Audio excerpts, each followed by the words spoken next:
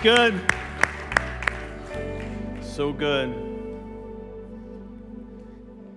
This is one of the reasons why fun little silly things like Easter egg hunts on Easter are so important, because it's teaching children early on that churches are places where God has hidden things for you to surprise you of his goodness and his grandeur and his glory. God wants to do that to you for the rest of your life. The rest of your life. He wants you to come into spaces just like this, and he wants to surprise you with things he's hidden here for you. Taste and see that the Lord is good. Jesus. Wow. All right. Focus.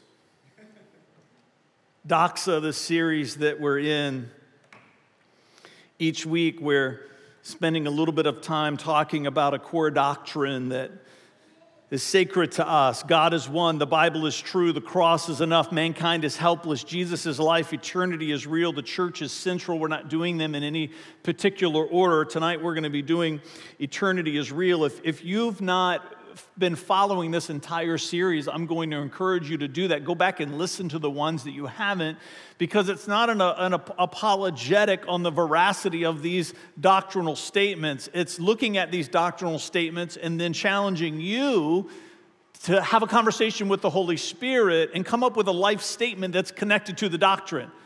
The question is, how are these doctrines changing the way that you're living? Specifically, we're asking this idea, or do you feel like these beliefs that you have are unlocking glorious living for you? Doxa means glory, splendor. It's a Greek word that you find in the New Testament.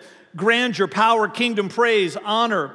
It's used about the revealed presence of God. It's used in reference to God himself. The root of doxa is to think or suppose or believe or consider or imagine. So you can see why it's the perfect fit for this series, because we're saying, are these things that you think about, these things, these beliefs that you hold as sacred, are they unlocking glorious living in the sense that are these beliefs helping you point people to Jesus? Are these beliefs helping you to point people to a God who can only be described by words like glory and splendor and grandeur and power, praise and honor? 7 life statements we hope that you're going to have as you come out of this series with us. Tonight is eternity is real. Eternity is real. Listen to me, death is not the end, death is the beginning. It's important that you understand this. Death is not the end. It's the end of something, of this mortal physical body, but death is not the end of you. Death is the beginning of you. We are eternal spiritual beings living inside of a temporal mortal body. We are eternal spiritual beings living inside of a temporal mortal body. I heard years ago somebody say this is just transportation. Transportation from temporal to eternal. We were at a funeral recently. A dear friend of mine whose father passed away, Pastor Chris Ball, who's the president of Elam Fellowship, which is the fellowship that we're a part of. Even though he was born in England, his family moved here and lived here most of his life. And when they moved from England to here, they moved right here to Hampton Roads. This was his home. So we've developed a friendship, obviously, because we're part of Elam Fellowship, but often when he would come home to visit his father, we would get to spend some time together. And his father just recently passed away. His father's name was Idris, which is a very distinctly British name. The only other person I know named Idris is Idris Elba, right? The actor. Chris's father looked very different from Idris Elba. One of the meanings of Idris is giant. Chris's father is 4'10". Isn't that great? Oh, so good. 4'10". Chris was telling the story during the funeral about his dad. We were all we were laughing so hard. And when we were leaving the funeral, I mentioned to Vanessa, which happens to me often, when I go to a funeral to support a family member and I didn't know the deceased, I almost always leave feeling like I wish I had had the opportunity to meet that person. They told just hilarious stories. They said he lived in America, but he was all the way British his whole life. And this week, as I was reflecting on the sermon and thinking about that funeral and thinking about, I wish I had had the opportunity to sit down and have a cup of coffee with Idris. I just felt such a distinct prompting of the Holy Spirit whispering to my heart, you will one day. You are going to meet him, Fred, because this is what we believe about eternity. Because he had made a vow of devotion to Christ. I didn't get to meet him here, but I'm going to get to meet him there. Got me excited about this message, about eternity being real. 2 Corinthians 5:8 reads this way, yes, we are fully confident, and we would rather be away from these earthly bodies, for then we will be at home with the Lord. What's Paul saying? Paul's saying death is not the end, it's the beginning. It's the end of this mortal body, but it's the beginning of eternity for you and I. 1 Thessalonians 4:13-18 reads this way, and now, dear brothers and sisters, we want you to know what will happen to believers who have died, so you will not grieve like people who have no hope. For since we believe that Jesus died and was raised to life again, we also believe that when Jesus returns, God will bring back with him the believers who have died. And we tell you this directly from the Lord. We who are still living when the Lord returns will not meet him ahead of those who have died. For the Lord himself will come down from heaven with a commanding shout, with the voice of the archangel, and with the trumpet call of God. First, the believers who have died will rise from their graves, and then together with them, we who are still alive and remain on earth will be caught up in the clouds to meet the Lord in the air. Come on.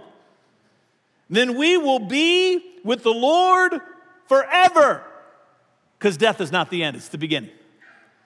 So encourage each other with these words. This is Paul saying, hey, don't get so attached to this world that you forget you were born here so that you could live there. And he's saying not only that, but one day Jesus is going to come back. He's going to return. The Bible in the New Testament keeps returning to this theme. We call it the second coming of Christ. I remember in 1990 when Jesus was finding me in my lostness, I had two very distinct dreams. One of them, as I was driving home, it was at night. In my dream, I was on Kingsland Road, which is in Varina in Henrico County, east of Richmond, in the middle of nowhere. And in my dream, I'm driving down this road, and Jesus appears in the sky. And even though I had grown up in the church, I had rejected Christianity, but I had knowledge of everything that's in here. So I knew in my dream what this was about. And in my dream, all of a sudden, I began to get caught up. Actually, the car I was in actually began to get caught up, which is not actually biblical, but it's just in my dream, right? And so as I'm rising up to meet Jesus, in my dream, I have this conscious thought, I should not be rising up to meet you because I do not follow you. And see, I believe in that dream, God wanted me to feel that I would be left behind. He wanted to create the feeling of me rising up to meet him because he wanted me to know if he came back right now, I would not rise up to meet him. I had another dream that same summer. In my dream, I was, sometimes you dream you're back in time, and I was back in college and at the fraternity house, and we were at this party, and we were all out on the lawn, and Jesus appeared in the sky, and the same thing happened. I began to get caught up into the heavens to meet Jesus. As I looked down, I saw all of my fraternity brothers looking at me as they were being left behind, and I had that same thought. If this were to happen, I would not rise up to meet Jesus because I was not one of his. Again, I think Jesus was trying to help me to see that unless I made a vow of devotion to him when he came, if he came in my lifetime, I would be left behind. Both of those dreams impacted me, gave me incredible pause. It was part of my journey that year. As many of you know, it was in December of that year that I made a vow of devotion to Christ. John 14, 1 through 7, I'm not going to go there for the sake of time. I'm going to hit a lot of text tonight. Again, these notes are always available for you online. You can download them and read them yourself for the ones that we pass over, but I still want to point them to you. In John 14, 1, 7, this is where Jesus, he knows he's at the end of his life. He's one of his last few moments with his disciples, and he says to them, I go to prepare a place for you. And then he says, if I'm going to prepare a place for you, I'm going to come back so you can be with me where I am. What is Jesus saying? Jesus is saying death is not the end. It's the beginning.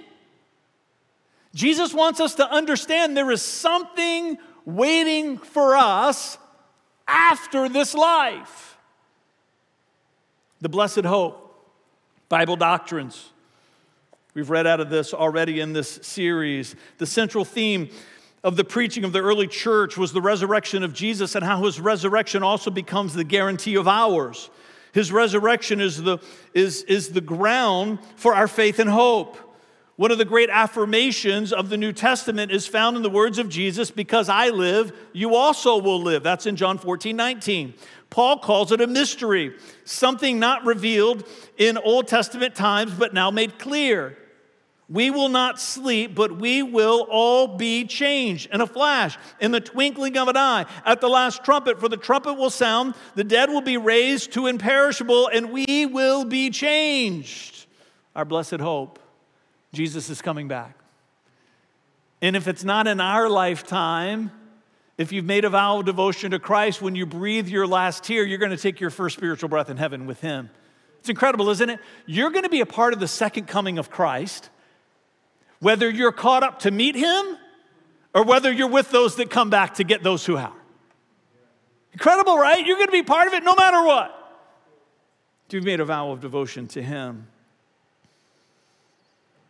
All throughout the New Testament, even in the Old Testament, we keep seeing this theme over and over and over again. Death is not the end, it is the beginning. The Mount of Transfiguration. Right? We get so excited when we read these stories, but we have to remember one of the reasons why these stories are in here is because Jesus is trying to come back to this over and over again and again so that we will not go through this life wondering what's waiting for us on the other side. In Mark chapter 9, it's in some of the other Gospels too, it's called the Mount of Transfiguration, where Jesus goes to the top of this mountain with Peter, James, and John. And they get to this top of this mountain, and all of a sudden Jesus sheds his humanity. He reveals the fullness of his glory, and guess who is up there waiting for him? Moses and Elijah, who died hundreds of years ago. But yet here they are. Why are they an important part of the story? Because Jesus is trying to say to us, hey, death is not the end. It's the beginning. Hebrews 12:1. Therefore, since we are surrounded by such a huge crowd of witnesses to the life of faith, what's the writer of Hebrews talking about? All of those who are in heaven watching us as we live out our days. And then the writer of Hebrews goes on to say, let us strip off every weight that slows us down, especially the sin that so easily trips us up, and let us run with endurance the race God has set before us. You and I are living our lives in front of a great cloud of witnesses. I'm the only one in here who's ever watched a reality TV show. Have you ever watched a reality TV show and thought to yourself, they know they're on camera? Is it just me? Have you watched some reality TV shows and you thought to yourself, somebody told them that there's a camera following them around, right? It's not like Candid Camera. I don't know if you even know what that is when I was growing up. Or Practical Jokers, maybe that's the modern day version, where people don't know they're being watched. Well, a reality TV show, you know you're being watched. And you're thinking to yourself, even if that's really who you are, pretend to be something different because people are watching you on national television around the world.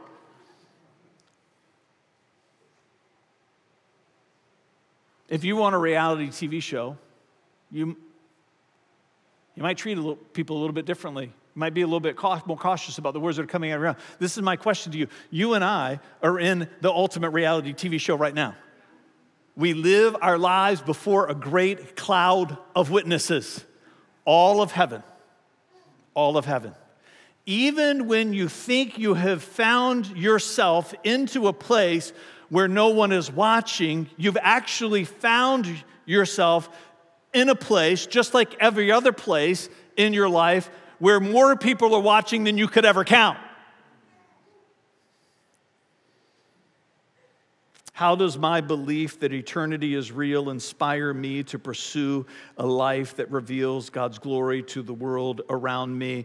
Death is not the end. Death is the beginning. Eternity is real, people. I want to talk to you tonight about what I mean when I say real. Real means consequential, and real means exclusive. Real means consequential, and real means exclusive. Let's start with consequential. Real means consequential. Luke 16:19 to 31. There was a certain rich man who was splendidly clothed in purple and fine linen, who lived each day in luxury. And at his gate lay a poor man named Lazarus, who was covered with sores. As Lazarus lay there longing for scraps from the rich man's table, the dogs would come and lick his open sores. Finally, the poor man died. He was carried by angels to be with Abraham. The rich man also died and was buried, and his soul went to the place of the dead. We're going to be talking about hell tonight. We're going to come back to that. There in torment, he saw Abraham in the far distance with Lazarus at his side. The rich man shouted, "Father Abraham, have some pity. Send Lazarus over to dip the tip of his finger in the water and cool my tongue. I am in anguish in these flames." But Abraham said to him, "Son, remember that during your lifetime you had everything that you wanted, and Lazarus had nothing. So now he is here being comforted, and you are in anguish. And besides, there is a great chasm separating us. No one can cross over to you from here, and no one can cross over to us from there." Then the rich man said, "Please, Father Abraham, at least send him to my father's home. For I have 5 brothers, and I want him to warn them so they don't end up in this place of torment." But Abraham said, "Moses and the prophets have warned them. Your brothers can read what they wrote." The rich man replied, "No, Father Abraham, but if someone is sent to them from the dead, then they will repent of their sins and turn to God." It's interesting, we're always telling God that what he's doing is not enough, aren't we? Abraham said if they won't listen to Moses and the prophets, they won't even listen if someone rises from the dead. And we know that to be true because Jesus rose. And still people do not believe. This is such an important text for us because I, like many others, it's a common belief, it's not an exception. This is not a parable. You cannot find another parable that Jesus teaches where he gives people names. The parables don't have names, and they don't have names for a reason because you're supposed to see yourself in the story. But this isn't a parable. This is Jesus telling us something that he had witnessed. This is history, and it is real. Matthew 13:24 to 30, here's another story Jesus told. The kingdom of heaven is like a farmer who planted good seed in his field. But that night as the workers slept, his enemy came and planted weeds among the wheat and then slipped away. And when the crop began to grow and produce grain, the weeds also grew. The farmer's workers went to him and said, "Sir, the field where you planted the good seed is full of weeds. Where did they come from?" "An enemy has done this," the farmer exclaimed. See, there's no names, right? This is a parable. "Should we pull out the weeds?" they asked. "No," he replied. "You'll uproot the wheat. If you do that, let both grow together until the harvest, and then I will tell the harvesters to sort the weeds, tie them in bundles, and burn them, and put the wheat into the barn." Jumping down to verse 40. This is Jesus explaining the parable. "Just as the weeds are sorted out and burned in the fire, so it will be at the end of the world. The Son of Man," that's him, that's Jesus, "will send his angels, and they will remove from his kingdom everything that causes sin and who do evil. And the angels will throw them into the fiery furnace, where there will be weeping and gnashing of teeth. Then the righteous will shine like the sun in their Father's kingdom." Come on. Anyone with ears to hear should listen and understand, because Jesus is saying death is not the end. It is the beginning. Eternity is real, and real means consequential. You need to hear me say it tonight. Universalism is a lie. It is not true. It is a false teaching. Universalism says that because Jesus died on the cross, that his forgiveness extends to all people, whether or not they accept it or not. Universalism. We do not believe in universalism. Many people ask the question, and it's a fair question.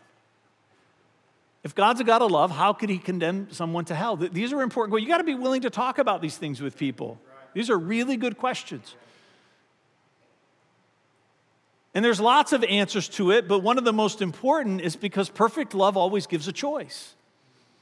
See, the answer is because God is love, there is a hell. People think if God is a God of love, there wouldn't be. But because God's love is perfect, he gives you a choice. And because God's love is perfect, he's careful to protect those who choose. I'm going to be teaching about this over the summer. We've been teaching about this here at the church for several years, about the idea of the comparative experience. I believe that's why we're born into this world. The Bible teaches about a great rebellion in heaven. That's where Lucifer, Satan, comes from. He's a fallen angel. And all the angels that joined in that rebellion fell with him. And I believe that God's great plan for humanity is to repopulate heaven with beings who have a comparative experience.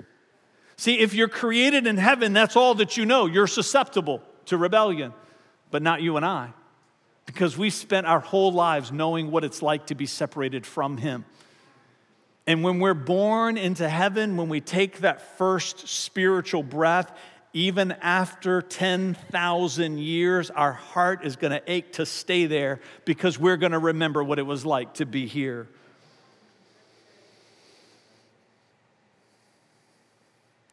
Mark 12:31, 12:31, Mark 2. Wow, I can't read tonight. I'm going to reset. Matthew 12:31, Mark 3:28-29, and Luke 12:10. All of these texts, again, I'm not going to read them. They're in the notes. You can download them. Jesus talking about the unforgivable sin. There's only one unforgivable sin. It's called blasphemy. Blasphemy in Jesus' day meant a complete and total rejection of someone and everything about them to the point of slandering them in an effort to ruin their reputation. It's the perfect word to talk about the unforgivable sin. There's only one unforgivable sin because the only sin that can't be forgiven is your rejection of the Holy Spirit trying to reveal to you that Jesus is your Savior. That's what blasphemy is. Blasphemy is you rejecting the Holy Spirit's revelation to you that Jesus is your Savior. And the reason why that's the only unforgivable sin is because Jesus is the only way that you can be forgiven. So I'm asking you, how does my belief, how does your belief that eternity is real inspire you? How does it inspire me to pursue a life that reveals God's glory to the world around me? Real doesn't just mean consequential, it means exclusive. Real means exclusive. See, there is only one way that determines the consequence of your eternity. Only one way. All roads do not lead to heaven. Only Jesus' road does.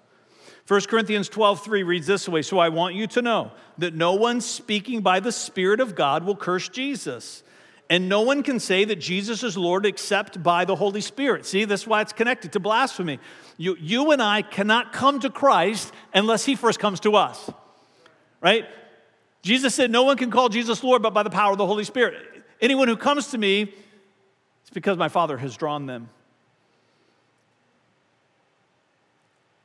The Spirit of God begins to bring about an understanding inside of us that the human mind would never have reached on its own. John 14 through chapter 16. All three of these chapters, so much time is spent on talking about the work of the coming Holy Spirit. One of the primary works of the Holy Spirit in the world today is to bring a revelation of Jesus to us. So to reject the Holy Spirit is to reject Jesus. And in Matthew 13, we've already talked about the consequence of that. So many texts in the Bible could not be more clear regarding the consequence of the rejection of the revelation that Jesus is the one and only Son of God, that he died for the sins of the world, that he rose from the dead, and he's coming again. And when that revelation comes, you have a choice that you need to make. Will you say yes? Romans 10, 9 through 17. If you openly declare that Jesus is Lord and believe in your heart that God raised him from the dead, you will be saved. For it is by believing in your heart that you are made right with God. And it is by openly declaring your faith that you are saved. As the scripture tells us, anyone who trusts in him will never be disgraced. Jews and Gentiles are the same in this respect. They have the same Lord who gives generously to all who call on him. For everyone who calls on the name of the Lord will be saved. But how can they call on him to save them unless they believe in him? And how can they believe in him if they have never heard about him? And how can they hear about him unless someone tells them? Come on, like a courageous man walking into a dark forest. How will anyone go and tell them without being sent? This is why the scriptures say, how beautiful are the feet of messengers who bring good news. But not everyone welcomes the good news. For Isaiah the prophet said, Lord, who has believed our message? So faith comes by hearing. That is hearing the good news about Christ. You have to choose. You have to decide whether or not you will embrace Christ and the forgiveness that he so freely gives. I'm going to deputize all of you a theologian tonight. You ready? I am at one with God, rescued from myself, just as if I'm perfect because Jesus paid it all. You need to memorize that statement. For some of you, you need to speak that over yourself every day that you wake up until God says you don't have to do it anymore. I'm not kidding. Every day. Can you imagine? You roll out of bed, I am at one with God, rescued from myself, just as if I'm perfect because Jesus paid it all. Four of the most theologically important words that you will ever find in Scripture are atonement, redemption, justification, and propitiation. Now, those are hard words. You don't need to remember the hard words. Just remember that simple statement. Because they appear to you in order in this statement. I'm at one with God. That's what atonement is about. You've been reconciled to him through Christ. Rescued from myself. You've been redeemed. Just as if I'm perfect. Justification. Meaning that you and I can never earn or deserve the salvation that we cherish. And when God looks at us, once we've made a vow of devotion to Christ, he does not see us anymore. He sees the perfection of Christ. That's the gospel, people. Propitiation is a whole lot of P's and a whole lot of syllables that just means that Jesus did it all himself. Which reminds us there are no other ways to heaven but by him. It doesn't just mean that he paid it all, it means that he's the only one that paid it all. Luke 12:5. But I tell you whom to fear. This is Jesus talking. Fear God. It's our memory verse for the kids tonight. Has the power to kill you and throw you into hell. Yes, he's the one to fear. I'm just kidding. I use that joke all the time. Because I'm a dad and I use the same jokes all the time over and over. That's what dads do. We don't need other people to laugh at our jokes. Yeah, I know. That's one of the beauties of getting old. You don't need an audience anymore. I use this all the time, this joke about this is going to be the kids' memory verse, because this is never going to be the kids' memory verse, and it shouldn't ever be the kids' memory verse. The problem with many of us as adults is theologically, we're still in the nursery.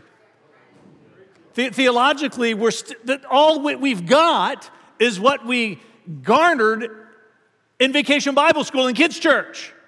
At some point, just as you've grown and matured physically, intellectually, and emotionally, hopefully, you're going to reach back to the theological part of who you are and start doing the heavy lifting to bring that part into maturity.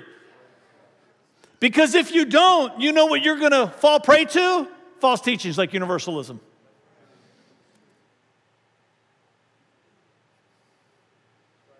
John 14:6. Jesus told them, I am the way, the truth, and the life, and no one comes unto the Father but by me. But by me, that's what he says. He's the only one. Christianity is absolutely exclusive. It is exclusive.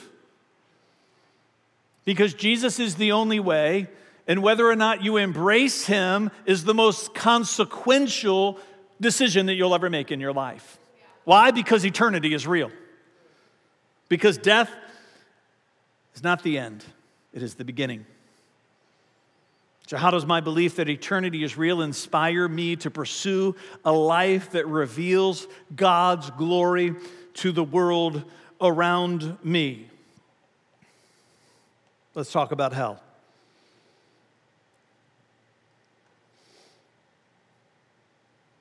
The Bible spends a lot of time talking about hell. You know why? Because God wants us to understand that it is a real place. He wants us to understand that it is not mythology. It is not fanciful thinking. It's not an allegory to teach us a lesson. The spiritual realm has a geography to it. There are real places in the spiritual realm. And hell is one of them. 4 distinct words that you will find in the Bible for hell. There may be more, but these are the 4 most prominent. The first one is Hades, Hades. It's going to pop up on the screen, the hell of Hades. It literally translates the abode of death. The emphasis of Hades is the idea of a kingdom and a realm, which means that it is both a place, it has a culture, it has values. We don't think about evil having values, but it does. It just values all the wrong things. And like any kingdom or realm, it's always trying to recruit people to it because misery loves company. Again, all of these are in the notes. You can download it. Matthew 16:18 tells us that hell is an organized force. All of these fallen angels are working together in this natural world to try to keep everybody that they can out of heaven. You know why? Because they understand also that eternity is real. Because they understand also that real means consequential and exclusive. Because they understand also that death is not the end, it is just the beginning. They are an organized force. Revelation 6:8 tells us that hell is still ultimately subject to God. It is a kingdom and it is a realm, but there are limits to its power. Luke 16:23-24, which we've already covered, which I believe is not a parable. It's history. There is a consciousness to those people who are there. We do not believe in what's called annihilationism, which means that after you die, if you don't go to heaven, you're just annihilated. Matthew 25:46, Revelation 14:11 tells us that eternity is permanent. You understand why this idea of consequential is so weighty? It is permanent.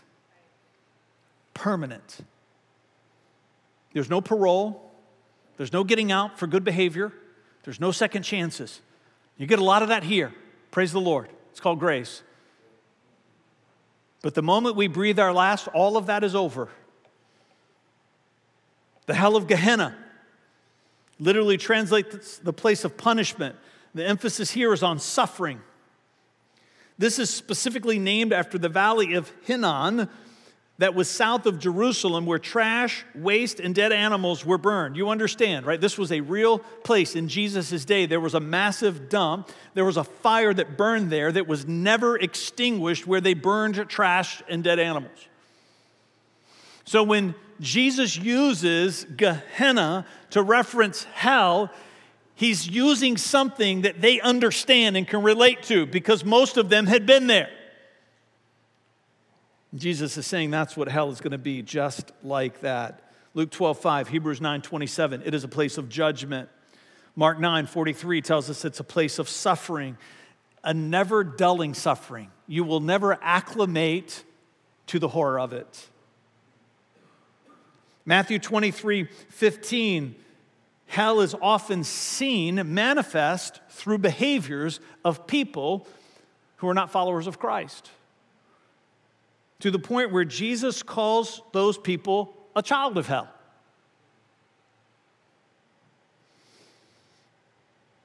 And James 3:6 tells us that hell is a place that tempts us to try to keep us from God's great grace and glory.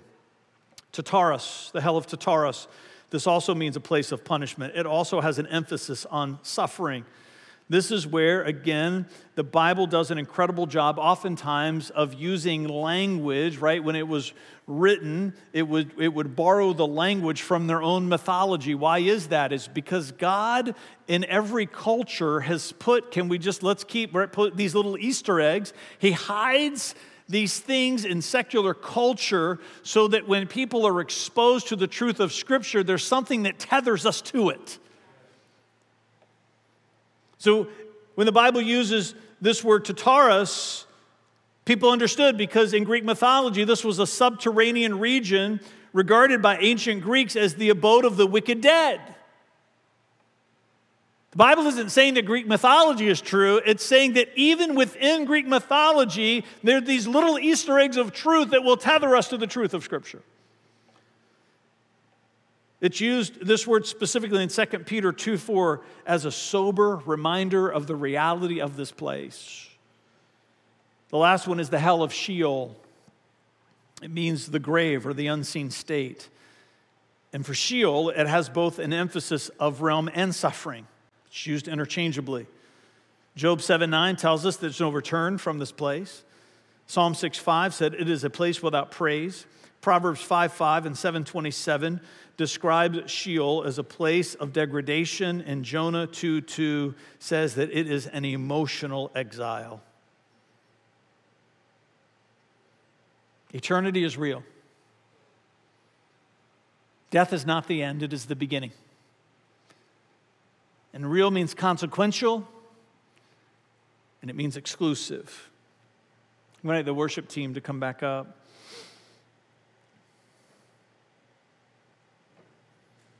One of the cars that we have, 2006 Saab, just rolled over 180,000 miles. We're doing the march to 200. It was mine, then it was Derek's, and it was Ethan's.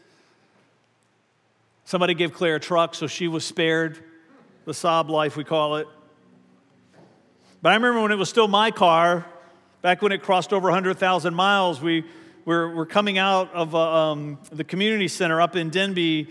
Ethan had a basketball game, and when I came out, I noticed one of my mirrors, my side view mirrors on the passenger side, the glass had fallen out of it and just shattered. You know, when cars get old, just stuff starts falling off of it. Well, it's an important piece of your car, right? And I went online, and the replacement glass was $150. Like, I'm not even sure my car's worth $150. But at AutoZone, they had these little plastic mirrors for $10. All different kinds of shapes and sizes. They let you take it out and see which one fits right. And it's got that 3M tape. Once you stick it on there, it would take Jesus to get it off, right? Because sometimes good enough is good enough. It is. If not, you'll chase perfection around, and it'll be like chasing your tail, right? You've got to embrace this idea in life. In the human experience, sometimes good enough is good enough. This is the mistake that we make. We take that principle and we apply it to ourselves. Listen to me. You and I will never be good enough. We will never be good enough. This is the gospel, people. You and I will never be good enough. Eternity is real. Real means consequential and exclusive. Death is not the end, it is the beginning. And you and I will never be good enough to belong to heaven for an eternity. By grace alone, through faith alone, in Christ alone. That's it, people. By grace alone, through faith alone, in Christ alone. This will be one of the heaviest sermons that you're going to hear preached here all year. This is what's incredible. The answer to that message could not be more plain. Could not be more plain. Stand with me. Father, I pray as we go back into this moment of worship, I pray that you would prepare people's hearts for what we're going to invite them into in just a few minutes. If you're watching from home, I just want to encourage you right now. I know a lot of things are probably going on in your house. You might be riding down the road on a road trip listening to this sermon. Find a place, find a rest area where you can pull in. If you can't, just keep your eyes open, but just give an ear to the Lord. Still our hearts, Lord. Holy Spirit, we want you to have our undivided attention because we believe that tonight, on this Saturday in April of 2021, that you're going to do what only you can do. That you're going to open someone's spiritual eyes to see Jesus in a way that they've never seen him before. That you're going to open up their heart to make them ready to receive him like they've never received him before. That you're going to open up their mind to make some declarations to him that they've never declared before.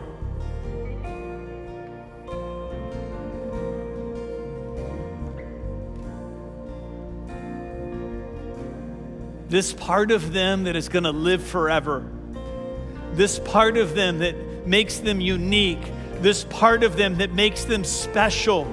This part of them that has nothing to do with this outward physical body. This eternal spiritual being that you have created that bears your image. That all of heaven is cheering for on this night.